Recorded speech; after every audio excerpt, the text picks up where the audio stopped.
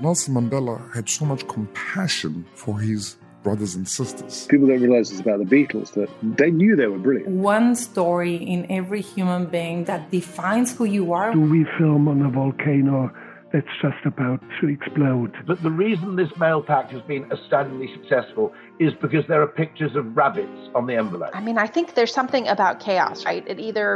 You run from it or you run towards it. And for me, there was really this instance of wanting to run towards it. So welcome to Great Minds. And our guest today is a long time friend, the founder of what I think is the best catering company in the world, Relish. Our guest, Claudine Revere. Welcome, Claudine. Thank you very much, Matt. Thank you. Thank you for having me. Okay, so I want to go back, Claudine, to July of 1992. You had just graduated from Wagner. Yes. And you take a job with the TAM Restaurant Group. Yes. Take us back to TAM, and clearly you had a hankering to be in the culinary arts. Well, it didn't start out that way, but when I was in college in Wagner, I had a job working with my girlfriends in this. So Wagner's on Staten Island, and we worked in this restaurant complex that was attached to a bowling alley and a movie theater. So it was called Millard Fillmore's, and my girlfriends and I worked there I only worked 2 days a week, Tuesdays and Saturdays. And it was really just like going to work and having fun with your friends. And we had a very kooky customer who would come in on Saturday night and stay until the very, very end. And he was kind of like that character on As Good as It Gets that Jack Nicholson plays, that, recleans the silverware, doesn't order anything on the menu. When he does order, it's a special order. He's a bit grouchy, but odd. So we had that kind of client. And I always had the latest shift on a Saturday, and he would stay till the end, and nobody wanted him in their section. So I would always say, oh, just put him in my section. It's fine. I'm here until the end. And I mean, he was odd, but harmless, and I kind of always felt a little bad for him because he never had anyone dining with him. He was always there on his own, and people would walk by and say hello and wave, but he didn't really seem to have a lot of friendships going on. So it was fine. And we used to chat, and he would every week come in with stories of how my friends and I should leave this job and, do something else.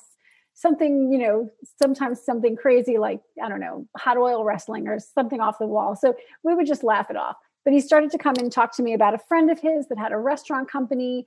They're doing a 50s festival. Maybe, they need help. Why don't you go call them? And I thought, he couldn't possibly have a normal friend. I mean, this seems like another crazy scheme. So after about 2 or 3 weeks of him asking me if I called his friend, I said, finally, I'm going to call. And so I did. And his friend was actually Frank and Jean Cortella, who were very legitimate husband and wife restaurant and catering operators who were hosting a 50s festival on Staten Island with the, nostalgia and old cars and the Shangri-Las and the Shalanas from that time. And I worked all summer helping them promote this festival with marketing and advertising and so on and so forth. And he was really the connection to them. I would never have known them or met them had he not kept insisting that I meet his friends. And so I really have him to thank for my introduction into the restaurant business, because I worked with them that summer. The festival happened. It got rained out all weekend. It was a bit of a disaster. I felt terrible. I went back to school, and they kept asking me to come back and work on marketing and advertising projects related to their different restaurant concepts and catering concepts. And I kept saying yes all along. And I did that for the last year and a half of school. And then it became time to graduate. And they asked me, what are you thinking of doing? And I said, I'm not sure. My degree is in economics, so I might take on a role. I might try to work on Wall Street. I might try to go to graduate school. And they said, well, we think you'd be really great in this business. I said, what do you mean? They said, in the restaurant business and catering and quick serve, And I said, out front with clients? And they said, yes. I had not thought of it. And they said, listen, we'll train you. We'll teach you everything you need to know. You'll work all across all the different diversities of the business. And if you don't like it, you can always quit. But we really think that you would be great at this, and you would just be a great fit. So I thought, well, I mean, it wasn't like I had offers coming down the door, and I never really thought of it, but I did enjoy my time in the restaurants and all of the work that I had been doing for them. So I said, okay. And that was the beginning. You know, that was it. I worked with them for 8 years, and I learned so much. So I want to go back, because An American Place is a legendary restaurant and really in many ways presaged a lot of developments that followed it in the industry. But let's go back to your time when you were in Staten Island, when you were working, you know, as a college student, you know, earn extra money working in restaurants and bars. That must have been so important in shaping who you are as a business person, getting a chance to just be out there on the front lines and to talk and interact with customers. Absolutely. And, you know, our client base in that particular restaurant, I mean, we were it almost looked like a chain restaurant because it had a very hooligan, what I would consider like hooligans vibe inside, with a lot of brass and things all over the walls and dark green, and had that kind of feel to it.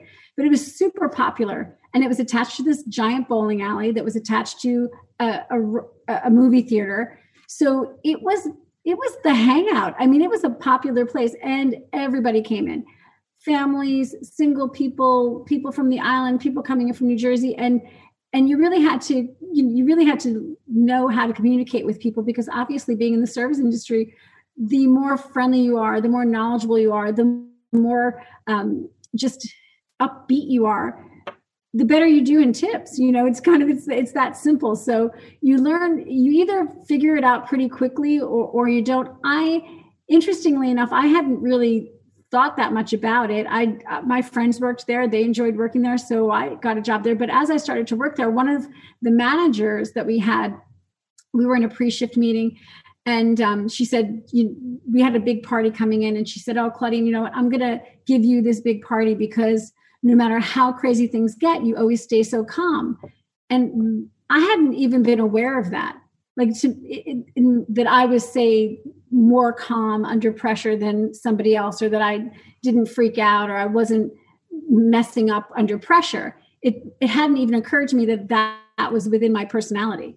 So that actually was even though it was the smallest comment, it was very insightful, because it really helped me tap into something that I didn't even realize I was good at, that I was a person that operated well in stressful situations or with difficult people.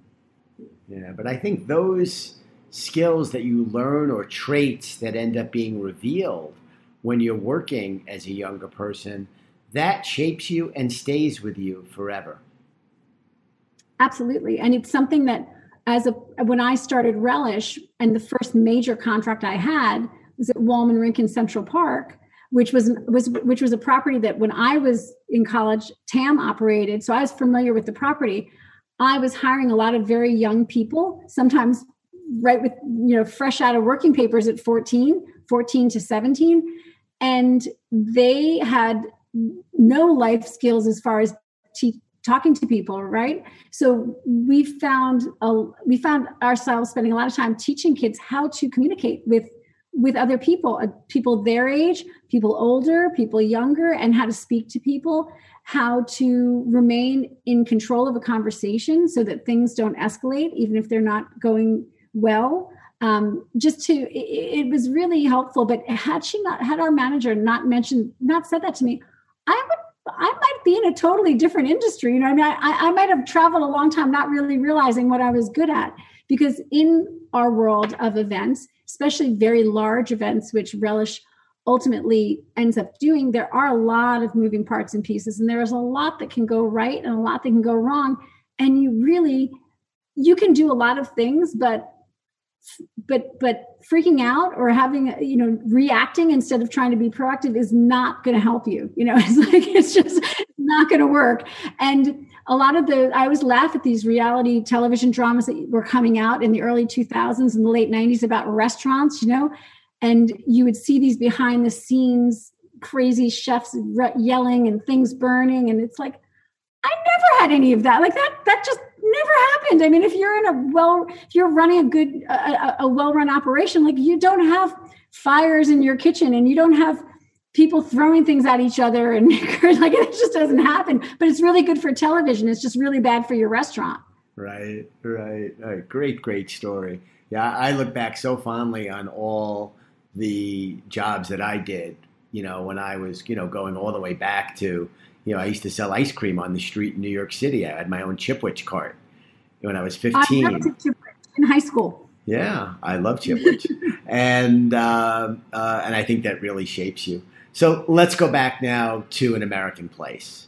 That was really ahead of its time, I think, is the only way I can say it. And give us reflections on that restaurant, on Larry, and that period of your career. I mean, Larry really was so far ahead of his time. This delightful neighborhood is at 70th Street and Lexington Avenue on New York's Upper East Side. And it's the home of Lawrence Fort Jones Restaurant, An American Place. No chef has been more closely identified with the rediscovery of our American culinary roots than Lawrence Fort Jones. While he has always displayed solid technique with he and Jonathan Waxman were very close friends. Jonathan was around the restaurant as much as Larry, actually, at the time. But they were such pioneers and champions of American cooking. Having people start to recognize that America could compete with Europe in cooking. That we had the talent, we had the products, we had the ability to grow beautiful produce, fantastic meats. We could do things in a small way, not just a large way, and we had the ability to train Michelin chefs in America. Even they all still went to Europe to train, but we had the capability, and that he was the first person to be talking about that. The first person to really be championing green markets and organic anything, along with Alice Waters. And these are the shoulders that the chefs of today are standing on in the whole farm to fork movement. And any one of those chefs would say the same thing, that Larry, Jonathan Waxman, Alice Waters, they were their heroes. They're like the grandparents of American farm to fork today. And Larry was a really interesting, reserved guy, completely underestimated. I think his nature is to be quite quiet. He's not boisterous. He doesn't say a lot. He doesn't use a lot of words, but he's very thoughtful in all of the words he chooses. And he was very happy to be the chef. He wasn't interested in being a celebrity. And we passed up lots of opportunities of people calling to want to have him on a cooking segment. They wanted him to rewrite the American Food Dictionary, to have him be teaching lectures. Like these were all these were opportunities that would come up all the time. And he just wasn't a celebrity. He didn't want to be a celebrity. And, but he was really fantastic human. And over the past 20 years, you look at the evolution of the business of food, where we source food, the prevalence now of farm to fresh. That was the very beginning of that whole movement. Did you think it would become as big and as dominant as it has? I know at the time I didn't, but I definitely knew. I couldn't have imagined it would grow to, say, where it is today. I knew that there was a movement. It was such a small movement, and at the time, it was really seen as a fringe, and even being like vegan and veganism, we take for granted all of the access we have to that food now. It didn't exist back then. If you were a vegan, you didn't have 1,000 restaurants to choose from, and you didn't go into a supermarket and find an entire aisle, dedicated to it. So, and organic growing, even at the time, there were green markets sprouting up here and there, but people there wasn't even a conversation about the fact that this really is better for you. This isn't some weird little fad that's going to come and go. So Larry was very much ahead of that and a part of that. But at the time, you knew something was happening, but it was still very fringe. You could have never, at least I could never imagine that it would have led to where it is now. But that the the Cooking Network had just come out too. There was the Cooking Network, and Martha Stewart had her own channel in the beginning, early stages of, say, dedicated television cable channels to certain things. And when the Cooking Network first started, I mean, it wasn't the chefs that were there now. Bobby Flay was there from the beginning, but it took time to build up that repertoire of chefs, and people didn't know who chefs were. I mean, they might have loved the restaurant, but they really didn't know who the chef was of the restaurant. They might know the restaurant was famous, but who was cooking really wasn't front and center. That whole switch of making the chef the star of the restaurant, and then taking that chef that's now a star of this restaurant that's well known and making them a star in their own right, that's just some marketing genius and television genius that happened along the way, because chefs weren't stars back then. And after that, still very young, you're in your early 30s, you start Relish. Yeah. Necessity breeds invention. So tell us how it all happened. So I was actually interviewing to take a job at Bellagio, a hotel in Las Vegas. I felt like, I mean, I was obviously single. I didn't have any real responsibilities. I didn't have anybody to be responsible for. And I had an opportunity to move to Las Vegas and be director of restaurants for Bellagio Hotel, which was really fantastic opportunity. I was excited about it. And I rang Frank Rotella, who was my first boss and always a mentor. And I was super excited to call and say, I've got this amazing opportunity that I'm going to be given. And I was expecting a big, congratulations and a high five. And he said, I can't believe that you're calling to tell me you're still working for somebody else. And I said, this is an amazing opportunity. He's like, who cares? You're still working for somebody else. You should be doing something on your own. He's like, I don't understand why you would do this.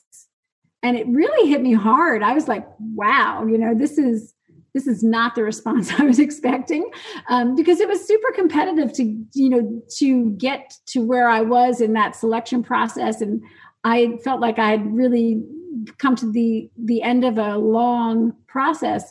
And that hit me hard for him to be so disappointed and say, that he's disappointed in me that I would take this opportunity. And I was like, I was really shot down by that. And I was going to move because obviously that was my job at the time. And then my dad had a sudden, very serious heart attack. And I realized and it wasn't looking good. And I realized I didn't want to be so far away from my family. If something like that happened, I just wanted to be closer. So I let them know that I was not going to be able to take that role, which they were pretty shocked about as well. And then for the first time in my life, I was unemployed. I mean, I have I've had a job since I'm 12. So, to be 30 or 31, whatever, 30, and not have a job for the first time in your life, I was shocked. I just couldn't believe it. So thankfully my dad made it through, but he remained very ill for a very long time after that. So I was unemployed and not really sure what to do next, because I felt like I had worked for so many amazing people and had done a lot. And I was really thinking hard about what Frank had said. So I rang him up and I said, well, as you would have it, I am currently unemployed. And he's like, well, now I said, so now's the time. I'm going to start my own business because this is it. This is what's left to do. He's like, oh, good. I'm so proud of you. And so a few months later, and I had started doing, getting a name, thinking of a name and a website and just kind of doing all that stuff, working out of my apartment. And he rang me and he said, listen, I know of an opportunity that you should follow up on. And I said, well, what is it? He said, I got a call from the Trump Organization. The city wants to kick out the operator they have because they're having huge issues. And they want the Trump Organization to take it back on like they had done once before to rescue the rink, I guess in the early 70s.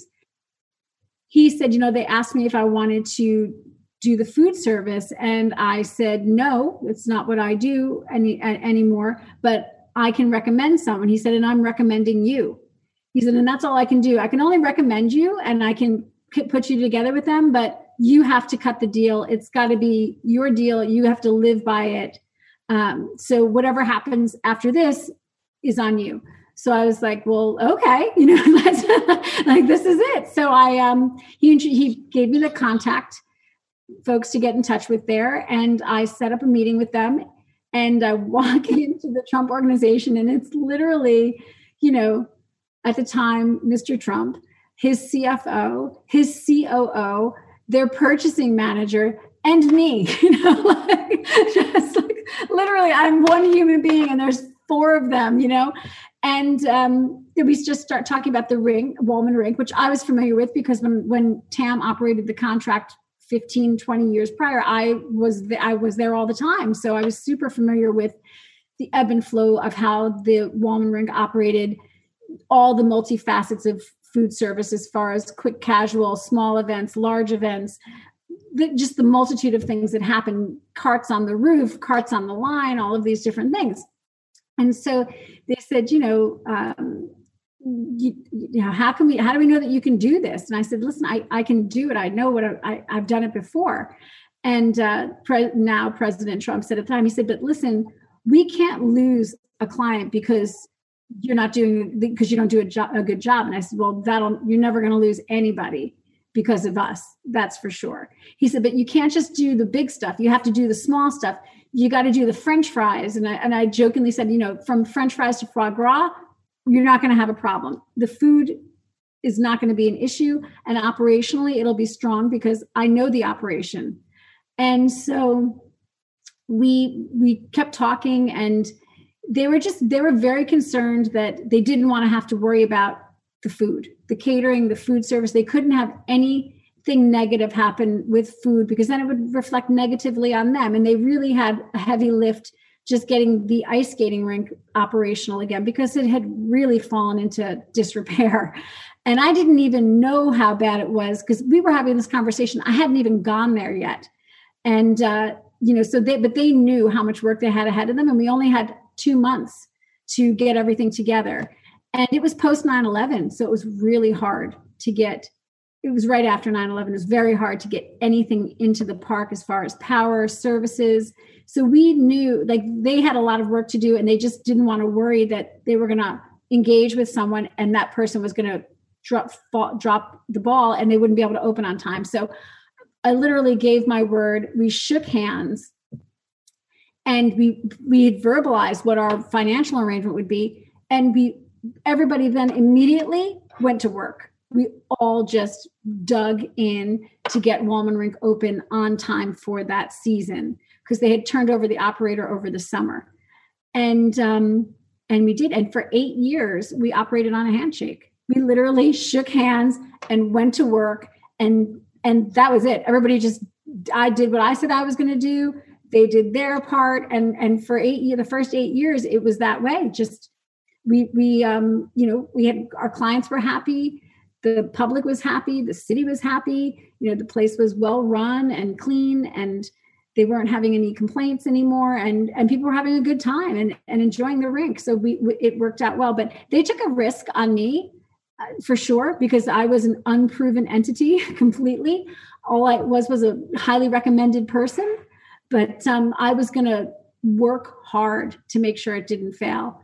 I think of all of if there was any trait that I have that by that point, thankfully in my life, I realized is that I can outwork almost anyone pretty much. And that was the one thing throughout my whole life, no matter what job I was doing or who my trainer was or mentor was at the time, I made sure that I would extract every possible ounce of information I could from that situation or from that person.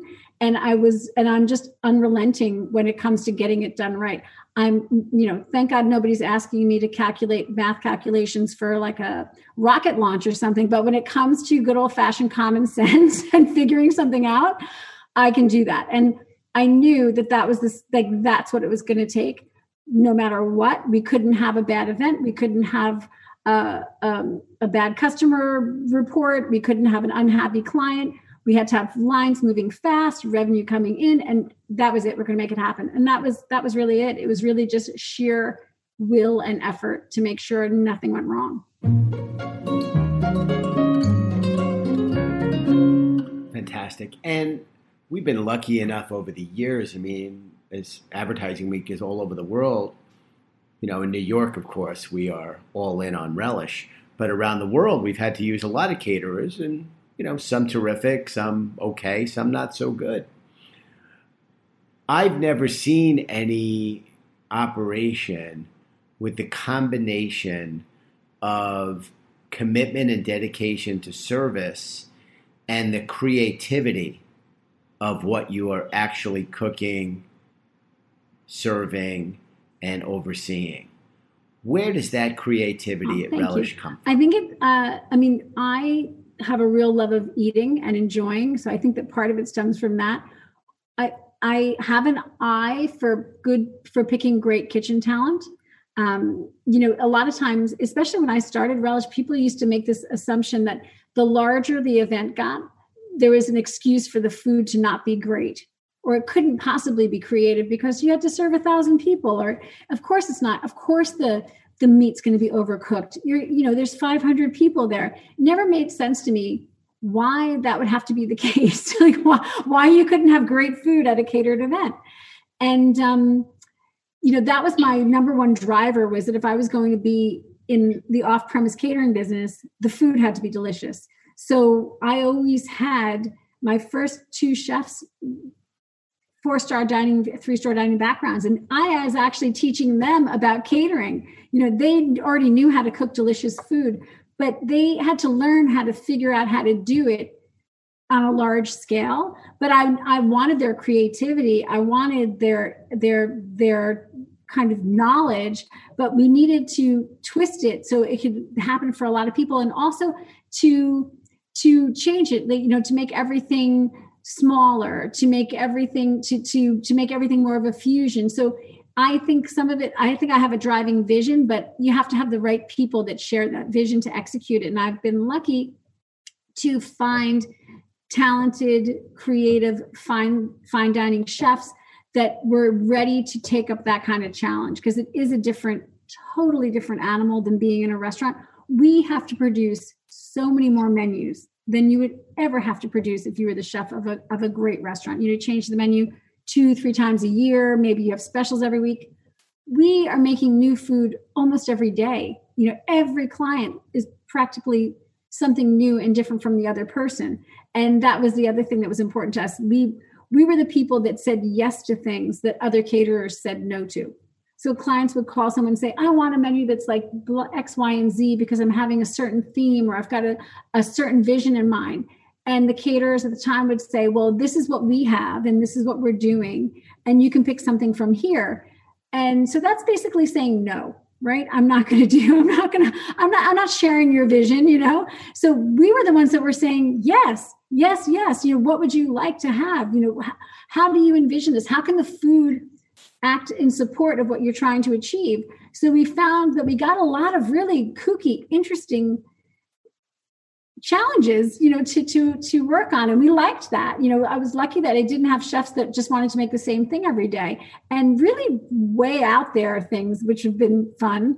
But to that, it's really about saying yes, because now it's different. There's a lot more caterers doing different things, but at the time there weren't a lot of people saying yes, and there was a weird elitist thing going on. It's like, you're my customer, why would I say no to you? Why am I giving you a hard time? I don't understand. So that just, I think, in the base of that, but ultimately it's got to look good, it's got to taste good.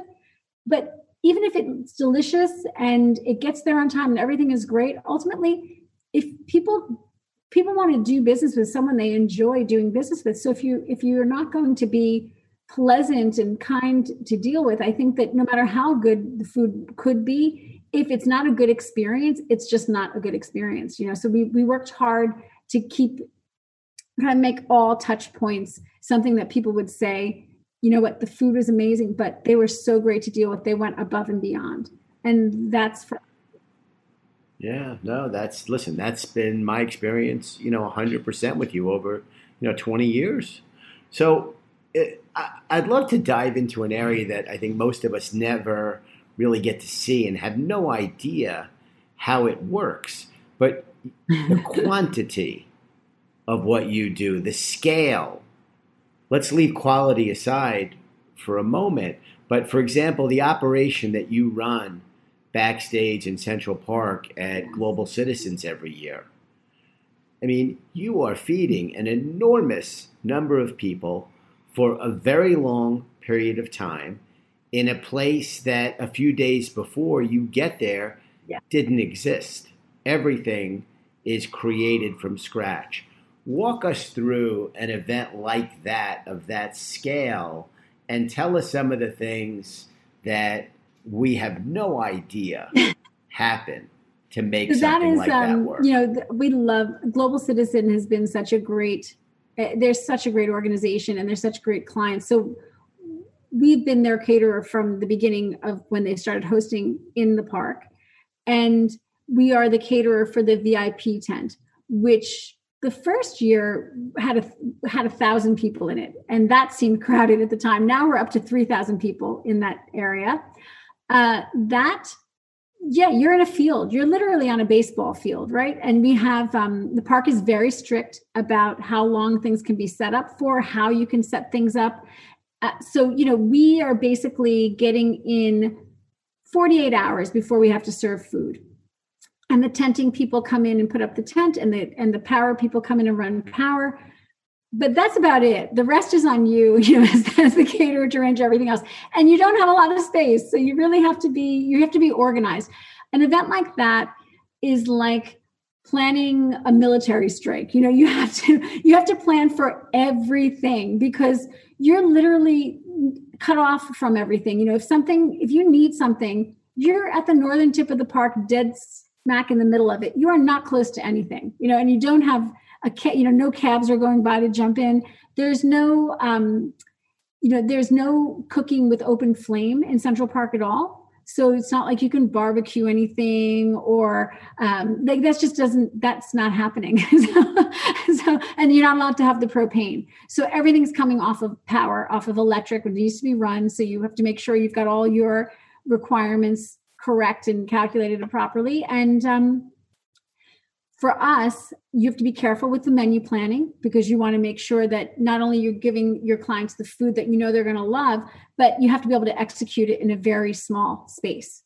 So starting with the menu needs to be very, very well planned. And for that particular event, we try to focus on sustainable ingredients. So we are making sure we're using grains that are drought resistant. We're making sure that we're using a lot of plant-based proteins, so we have less carbon emissions. So there's a lot of little thinking going on in that. And without open flame, how are we keeping what things are going to be room temperature, what things are going to be warm, how we're going to warm them, how we're going to keep them from still tasting good if they're sitting out. Now, the beauty of that event is that nothing sits out. As fast as we're making it, they're eating it because it's a long day. So even though there might be 3,000 people for the VIP tent, we're seeing them all day long. So they go see somebody they like out on the show, and then they come back in and they eat something and drink something, and then they go back out. So they're coming back and forth constantly. And so we're in a constant state of production. We're lucky that our kitchen is, not that far. So we're just constantly bringing new supplies in, and we're making them and we're moving them out because our tent is only 20 by 30 for that entire event. It's kind of nuts. And we've got a whole back operation happening, but it is quite a logistical, you have to deploy people. We've got people in different stands, depending on who the sponsor is, that we have food service going on in other parts of the concert.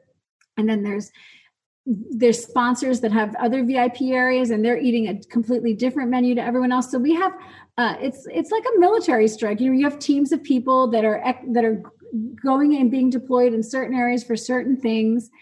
It's a super long day, but every management person and captain that runs Global have not changed in 7 years. The same thing with the upfront for Fox. People love those events, and they're exciting, and they are crazy, and it is a lot of work, but it's also a huge sense of satisfaction when you're done with it, and people are so happy. Even at an event like that with 3,000 people, where people are walking around saying, "God, the food is so good. This is so much better than when I go to X, Y, and Z festival, or when I was out, what is the one in Texas, South by Southwest. And I love when I hear people comparing our festival food, to somebody else's, and they're really enjoying it. And that's really great. And they have no idea that there's literally nothing there 48 hours ago. And if they come back in 36 hours, there's going to be nothing where they were right now, literally. Everything's going to be gone, So that's it. It is. You really have to think about everything, and the fact that you need to have everything there. There's nothing there, so every fork, every piece of linen, every table, every piece of decor, everything has to be planned for, organized, packed, brought there, unpacked, and put it where it is. So you really have to be organized from the jump. And things happen. This is so embarrassing, but I had a driver. The load-in, obviously, we're just a small part of what gets loaded into a festival for 60,000 people in Central Park. So the logistics of how you're timed to load in is very important. So everybody's got their spot lined up on the drive. Our driver was probably fourth or fifth from going in, and our vehicle stalls. It just stops. He can't move. And now he's got about 20 trucks with lights and sound equipment, everything behind him. And he's holding up the line. And you can't get around him because those are massive trucks. They're really like a bridle path. There's nowhere to go. Oh my goodness. I had calls from every agency you can imagine. And our driver, he put gasoline in a diesel truck, and they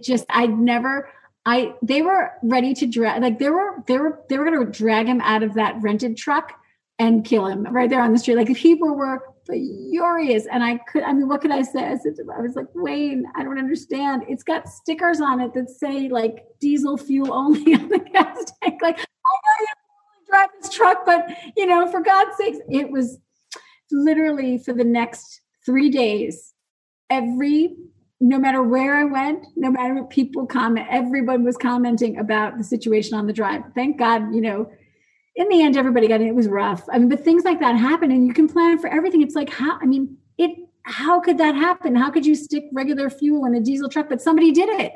And it caused a huge 2-hour delay of loading in. It was not good. But the amount of people that were aware of it and made us aware of it was, and then things like that happen in off-prem that, just don't normally happen anywhere else. Or, things get, thankfully not us, but big pieces of equipment, big forklifts running around all over the place, and crashes. I've witnessed a few golf cart crashes, and people were these things happen.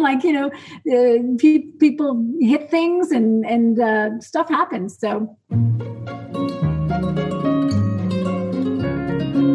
you deal with so many high-profile people. You are backstage. There must have been something really funny that happened with somebody really high-profile that, without telling tales out of school, that you can share with us. I will say the year. So there's been a few. Obviously, there's been a few. I could go a few ways to answer that, but there were. I will say one of the really interesting, intense years at Global Citizen was the year that we had Michelle Obama and Hillary Clinton. It was the same year the Pope was in town. So security in the park was just insane. I've never seen security in the park that way. You really couldn't take 2 steps. And on top of it, at Global Citizen, we had Hillary Clinton and Michelle Obama. And then because it was UN week and there were some ambassadors speaking, and there was the Prime Minister of India was also at Global Citizen. That was really intense. Right down to all the things that you see in movies about people, sampling food before it goes to one of those folks, the complete pat downs, the the, special pin that if you're wearing this pin, it means that you can walk as far, you can go to this gate. But if you don't, certain pins and certain ties that signal that you're at a certain level of accessibility. And I remember that, and literally every package of food, everything that we delivered got checked, went through thoroughly by Secret Service. And, our chefs were coming in, our kitchen teams, and they, I get a radio call. They're like, we need you down here. They're confiscating all the knives. They have your team has weapons. I'm like, my team has weapons. I don't understand. My team has weapons. And I go out to the security, which is a really long walk. This is not like they're doing it behind me. And they said, Claudine, your team, they're saying that they have weapons on them. I'm like, I don't understand. Go out there. And it's like my 22 kitchen guys that cook for this event. They all have their knives with them because, when you're no matter you're a chef, you're a cook, whatever it is, you always have your own knives and you bring them. Well, that was not going to fly at all that year. I think we catered that event with like 12 knives, like 12 kitchen knives. Like they wouldn't release the knives at all to everybody. It was too many things to monitor. So stuff like that was a little weird, between going through all the food and having the food checked and taste tested and, for poisons and then confiscating knives. And it was wild. I mean, truly. So I've never seen, there was like something like an extra 300 security people within the tent in my area because of all of the kind of politicians and things like that were there. That was a little intense to say the least. And I don't remember off the top of my head, but at the time I knew, what Michelle Obama liked to eat, what Hillary Clinton liked to eat. And that was kind of fun to see, that was kind of fun to see what everybody's diets were. I had one event that was very, very well attended by Australian celebrities. And I had literally one table. I don't even know how they survive. They're like vegan, raw, no nightshade vegetables, no seeds, no nuts. And I was like, we were just laughing. The chef was like, he jokingly just took a head of lettuce and chopped it in four and said, there you go. Like, this is like, what are they going to eat over there? It was nuts. No nightshade vegetables, no seeds, no nuts. I mean, you're a vegan. I mean, most vegans survive on nuts and seeds. Like, this is it. So those are interesting little things that happen. There was nothing about this in any dietary notes about the, no seeds, no nuts, no nightshade vegetables. Like, we were prepared for vegan raw, sure. But, normally that would involve some seeds and nuts. It's kind of little things like that happen all the time. And no one knows, you just make it happen. You are in the bucket of businesses that we would call reasonably in the, piano falling on your head like it's Wile E. Coyote, in the old Bugs Bunny cartoons. Enormous operation, events-driven, events large and small, everything ground to a complete halt. Tell us what that's like as a business owner. Particularly being in Australia, so far away from it when it happened, I think it was even harder. It was more, I felt like someone turned a light switch off on my professional life. Literally, it wasn't even like a piano that you could say it was a crash. It was it was so quiet. It was like the whole city shut down. Everything just shut. It wasn't even a bang. It was just that like that. I mean, I had just been in New York for the tasting for the upfronts for Fox. I mean, I had just gotten back from their tasting, and all of a sudden, all of the big events start calling, the upfronts, Global Citizen, clients, corporate picnics for 2,000 people that we would normally be doing. And it all starts just dunk, dunk, dunk. And then all of our daily corporate dining clients that were feeding their teams every day, 5 days a week, 2-3 meals a day. They're just in a matter of 36 hours, every person was working from home, just done. So it's a piano, but it was also just so subtle. It was literally like a light switch. went off. So for the first 10 days, I think I was a little in shock. It was unbelievable. And it took a little time to process what was happening. And then New York was crashing fast, and there was so many people sick, and you feel almost bad that you're worried about your business when there are people literally dying, and hooked up to ventilators. But on the same note, at the time I had 220 plus employees that I was their life support. Relish is their life support. So I was feeling really guilty on so many levels, bad for feeling worried and concerned about my business, because I have people that have been with me for ages that rely on Relish, but we're all healthy. So you're really torn. And then being so far away in Melbourne, I felt an extra level of guilt because I wasn't there, in the trenches with my team as they were going through this. And at the time, things in Australia were relatively okay, but we were locked down, but we didn't have the death toll and the sickness. So it was really just a weird mix of guilt all around, and but still concerned about Relish, because I did have so many people that relied on us for their livelihoods and their own families. So it was really took some time to figure out what to do.